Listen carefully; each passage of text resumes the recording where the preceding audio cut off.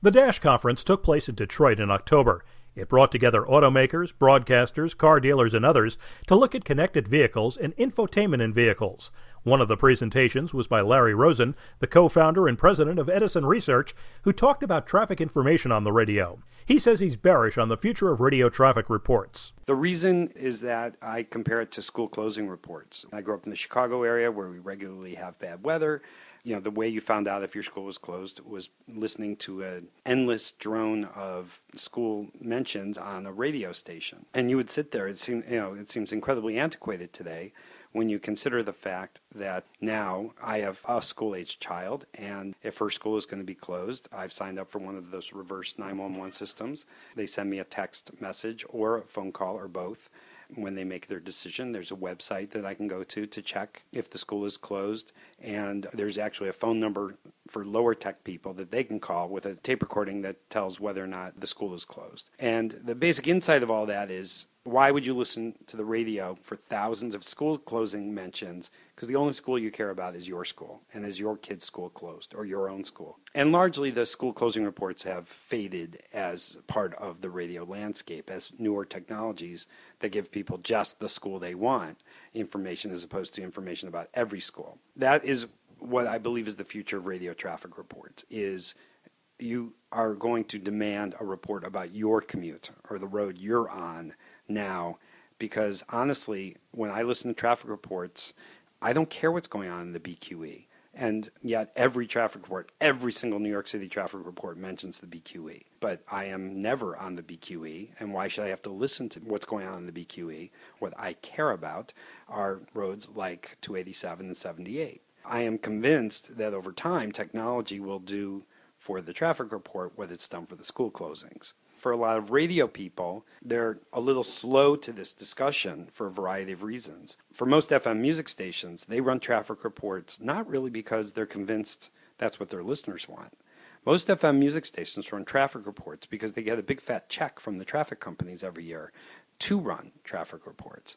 And they justify it to themselves by saying, well, this is a service that the public is interested in, and we are providing that service. Everyone likes a steady income and bookable money for the whole year. And so I asked FM stations to truly do research on their listeners and determine that indeed they are using these traffic reports. Because if they're not using these traffic reports, they're nothing but tune-out. They're just bad radio. They wouldn't tolerate their morning team talking about irrelevant topics. Why are they putting a topic that possibly is irrelevant to their listeners on the air? Typically a lot.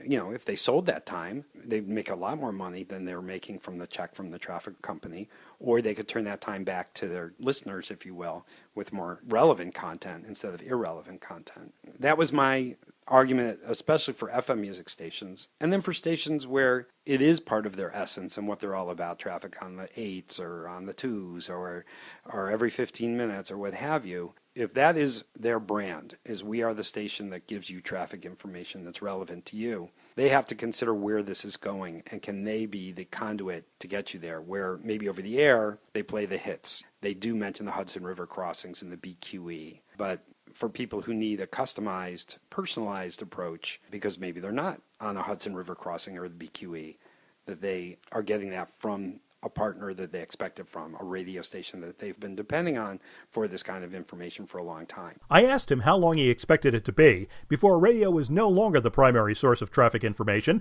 and that apps were being depended upon. Well, people are already doing that. So we did a survey where we asked people, where do you go now to get traffic information? And somewhat astonishingly, radio is not number one. The television was number one. And the radio was in second place, barely ahead of smartphones.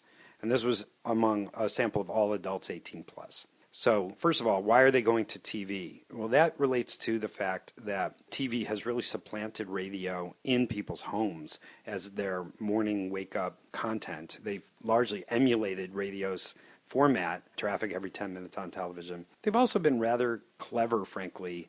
I pointed out in my talk that, generally speaking, they hire extremely attractive women to do the traffic reports, often dressed provocatively, and it works. It grabs the attention of people, let's put it that way. somewhat surprisingly, TV was the biggest source of traffic information for people who seek traffic information. But if you isolated 18 to 34-year-olds, the story changes, not surprisingly, but dramatically. And the smartphone was overwhelmingly the number one source for traffic information among 18 to 34-year-olds. So you can see the change that's already happening, that people's phones are already providing personalized information. They were getting it from Google Maps, or they were getting it from Waze, largely. And now Google Maps purchased Waze, and the combination of those two, I think, is likely to sort of be game, set, match for this category. People are comfortable with Google Maps. Waze is a better way for the future to gather information. The combination of the two, like I said, is a killer. One of the criticisms of apps such as Waze is that much of their information is crowdsourced and therefore may not always be reliable. The current methods of getting traffic information are not foolproof, and no one doesn't have a story of whizzing along on a highway that the report said that road is slow, or conversely, no report about a problem on a highway on which you are stopped with current technologies and current sources of information. So nothing is perfect, of course. But Waze is not just people saying, hey, I'm going west on this road. Waze knows you're going west on that road because your phone is telling Waze that you're going west. Furthermore, it's telling Waze that you're traveling at 30 miles an hour on a road that's speed limit of 65.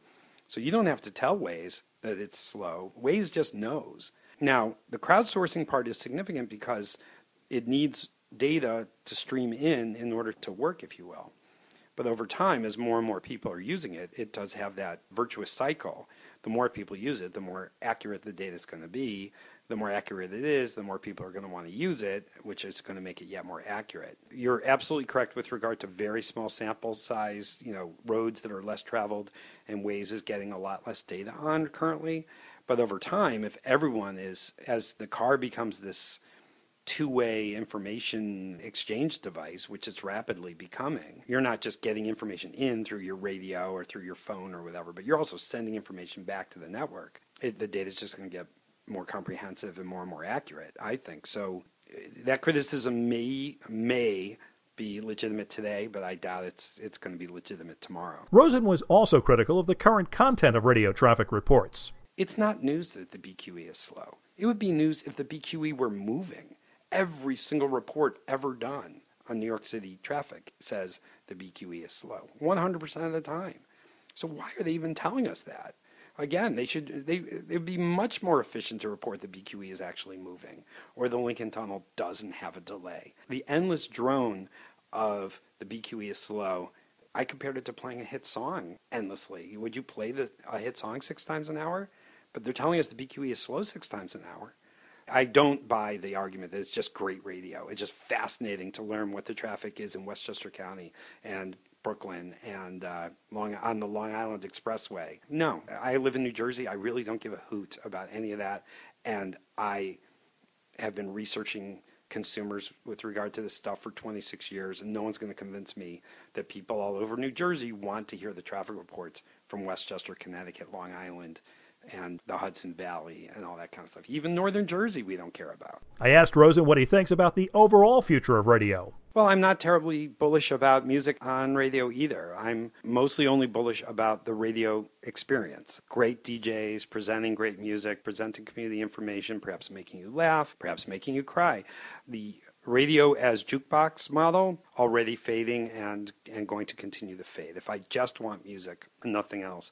Radio also functions, and we research this a lot, just the mere knowledge that someone's there, someone's local. And if I needed to know something, he or she will break into programming and tell me about that. And again, so the trend of many radio companies to nationalize their talent, have one show, all across America, which some of our bigger broadcasters are rolling out rapidly, is anti some of what people want from radio. I am a huge believer in live and local. I believe that being live, having someone know that you are there live with them, and stressing your local elements is radio's only pathway to the future. In Somerville, New Jersey, this is Bernie Wagenblast, Transportation Radio.